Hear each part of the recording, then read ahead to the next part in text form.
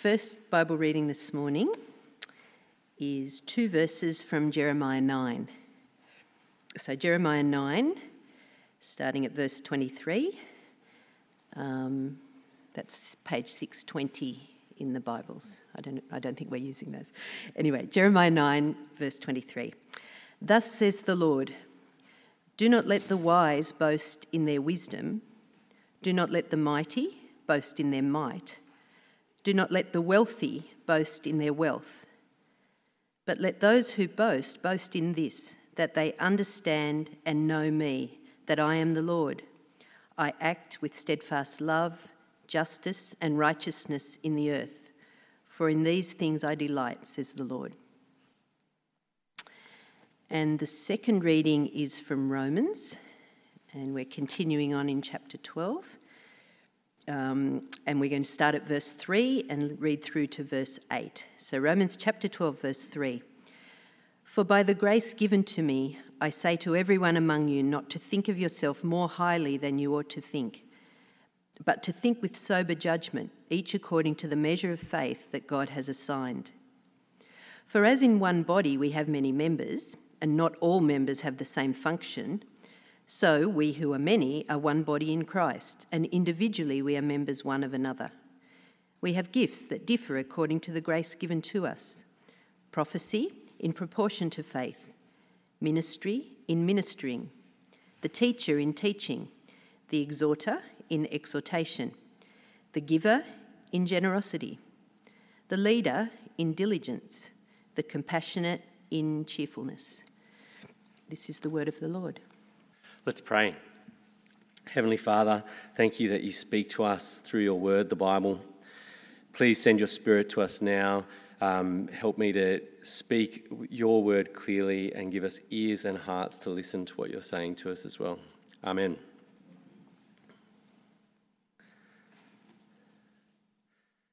How do you think of yourself? What's the story or the meta-narrative, if you want to get technical, that runs quietly or not so quietly through your life? What's the path that you're on? Who are you in relation to other people? In the first semester of my education degree, back in the day, I was interviewed by the course coordinator. She wanted to know why I was studying teaching, what my 5-year plan was, and where I saw myself going in the field of education. Without a shadow of a doubt, I answered with clear confidence that I was intending to become the headmaster of an elite private school in Sydney. Without being able to pinpoint the start of that inner narrative, it was clear in that moment by my answer how strongly it was influencing my career aspirations and decision-making.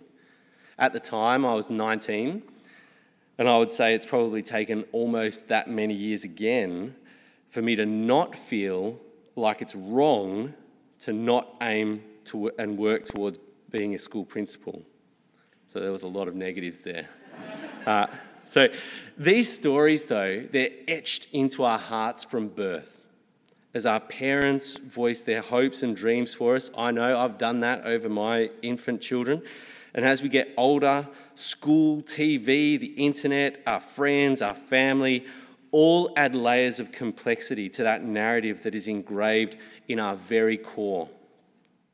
It's one of the strongest forces that shapes what we do. It's our conscience. It's the little voice that says, that is the right thing. Going to university is the right thing. Doing a trade is the right thing. Giving to charity is the right thing. Owning rather than renting a house is the right thing. Family, career, education, even our voting patterns are all shaped by how we think of ourselves. They're shaped by the story that we see ourselves as being a part of. I'm not trying to say that these stories are a bad thing. In fact, in lots of ways, they're very good. They lead to justice and service, stability and predictability. My point is that the stories that we tell ourselves right in the deep places of our heart are tremendously powerful in shaping our lives and they don't go away or change easily. In my case, it's taken a conscious effort to change my thinking. It's taken being rebuked by people who love me and quite a bit of prayer. And that is actually where we meet the Roman Christians. As we've heard over the last few weeks, they were living in a divided time. The story that they were telling themselves was that they were the new branches grafted into the ancient olive tree of Israel. They were in a new place of honour after the old dead wood had been cut away. They weren't just on the right side of history, but they were on the right side of salvation. This story was shaping the way that they worshipped God. Rather than being united, they were actually quite divided. Rather than being humble, they were being smugly boastful and anti-Semitic, looking down on the Jews whom they saw as having been cut off by God. They were thinking of themselves more highly than they ought, and it led to a dysfunctional, broken church community. Paul was trying to write a new story into their hearts, one which has great relevance for us today. Over the previous chapters, Paul has convinced the Romans that God has shown mercy first on the Jews and second on the Gentiles. But the Roman Gentiles have a great deal of cultural baggage to cast off. Last week, we heard how Paul urged the Romans not to conform to the pattern of the world.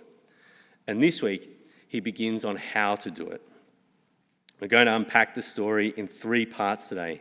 The first part is thinking of ourselves with sober judgment. 2, being a body part. And 3, using our gifts.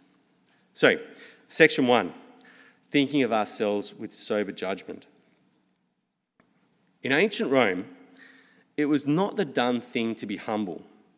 As John Dixon has pointed out in his book Humilitas, the ancient Romans were much more concerned with self-promotion, personal honour, and the social pecking order. Sabotaging a social rival in order to boost one's own honour was par for the course. When victorious generals returned to Rome, they were granted a triumph, a huge parade where everyone came to honour the general's success. And in fact, if you go to Europe today, you can still see some of the triumphal arches in ancient Rome and around Europe. So this instruction from Paul, not to think of yourself more highly than you ought, would have been completely countercultural. It can't have been easy for the Romans to swallow. This type of thinking was not necessarily about having a warped view of your talents. The type of thing I'm talking about here. The people who make it onto the first couple of episodes of The Voice of Australian Idol, but for the wrong reasons. Rather, the Romans were in the habit of self-promotion, putting themselves above others in a dog-eat-dog scramble to come out on top, to have more wealth, to have a better position in the social hierarchy, and ultimately more glory. Yet, as Christians, Paul has just urged them not to conform to this world. They are urged, rather, to think with sober judgment, each according to the measure of faith that God has assigned. To understand what Paul is saying here, it's helpful to look back to some of the previous chapters where the dominant theme is that salvation comes from God, not the other way around. God has mercy on whomever he chooses, and he hardens the heart of whomever he chooses in chapter 9. The potter has the right to do with the clay what he wishes, while at the same time there is righteousness for everyone who believes. For there is no distinction between Jew and Greek. The same Lord is Lord of all and is generous to all who call on him. For everyone who calls on the name of the Lord shall be saved, from chapter 10. There is no pecking order here. The Roman Christians are but a wild olive shoot grafted in Israel's place to share the rich root of the olive tree. It is not they who support the root, but the root that supports them, from chapter 11. Just like Paul, the the Romans were recipients of grace. Now, Paul, he was certainly someone who perhaps might have been able to think of himself pretty highly. He was a Pharisee, a zealous persecutor of the church, and blameless under the law. But on the road to Damascus, Paul was drastically humbled. He no longer thought of himself more highly than he should because he met Jesus. The scales were removed from his eyes so that he could receive the grace of God. I wonder what we would say here in Sydney in 2021. Does the narrative that the world seeks to write into our DNA have us in competition with each other, puffing ourselves up in order to get ahead, or is it nudging us towards humility? I think that on the face of it, we would probably say humility, wouldn't we? We hate those self-promoters, don't we? Insert the politician or Kardashian of your choice. Like a tall poppy, we want to chop them down, anyone who thinks to put his or her head above the rest. However, I wonder whether our tall poppy syndrome here in Australia might just lead to false humility, not really sober judgment. Also, for the people who are doing the cutting down, me, us, aren't we really just worried that someone else is ahead of us? Do we actually just mask our envy under a cloak of egalitarianism? One interesting thing I've observed in my work as a teacher is the impact that social media is having on how people think of themselves. There's this weird dichotomy going on where people become so image conscious, anxious to display themselves, hashtag living their best life with a Y for some reason, or in reverse, their hashtag no filter, hashtag real selves, that there is constant comparison and competition, clawing to get the likes, just like in ancient Rome. However, strangely, what I've seen in my work with teenagers is that this actually leads to low self-worth and has led to a spike in anxiety and depression. By being constantly bombarded by perfect images posted by influencers and friends, it actually tends to make people think more lowly of themselves than they ought. This passage is so countercultural in our individualistic culture. Here, Paul calls followers of Christ to think of themselves as a body part. So, on to section 2, being a body part. Paul goes on in verses 4 and 5 to directly challenge the fragmented nature of the Roman churches. Being a Christian, Paul stresses, is not just about an individual and God. Rather, all believers are joined in one body, the body of Christ. Rebuking the Romans, Paul emphasises that sober judgment leads to seeing oneself correctly as part of the body. There are a few observations to make about this elegant metaphor that Paul uses to describe the Christian community. The first one is that there is unity with diversity. It's self-evident, isn't it, that all body parts perform a different function, but that they are all equally belong to the body. As Paul writes in 1 Corinthians, a foot would not say, because I am not a hand, I do not belong to the body, nor would an ear say, because I am not an eye, I do not belong to the body. Of course not. Even though it was infected and painful, I bet that Bert Newton is missing his leg this week.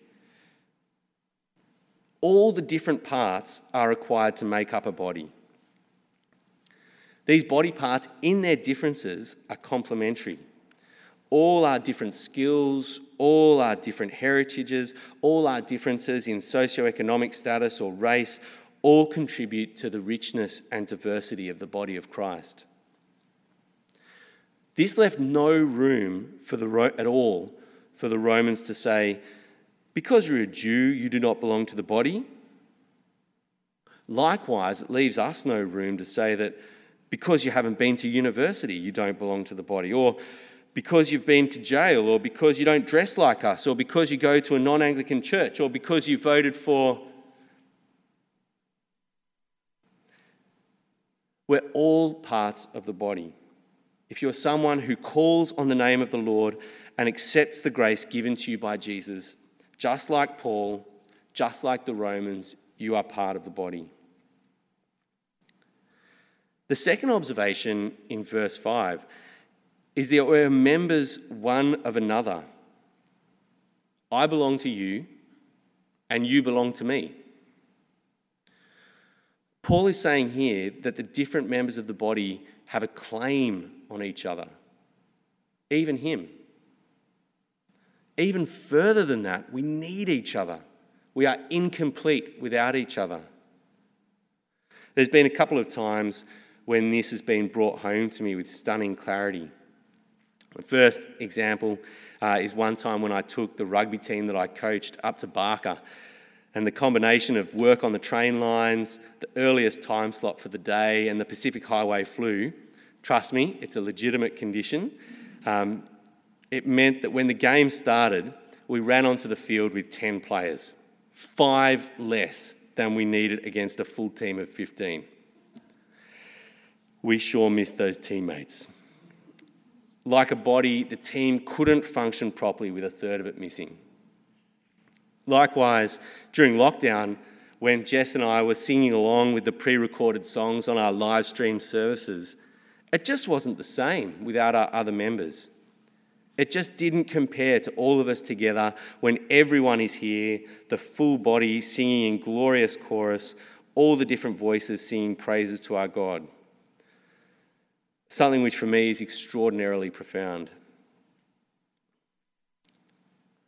There's a real vulnerability here, though. In order to be part of the body, just like in any relationship, we give over some of our control. In order to have the thick relationships implied by being members one of another, we must first take a risk. The risk of being hurt, taken advantage of, or losing a little bit of our freedom, or taking on potential liabilities. In ancient Rome, being associated with the wrong person might have seen you end up in the arena.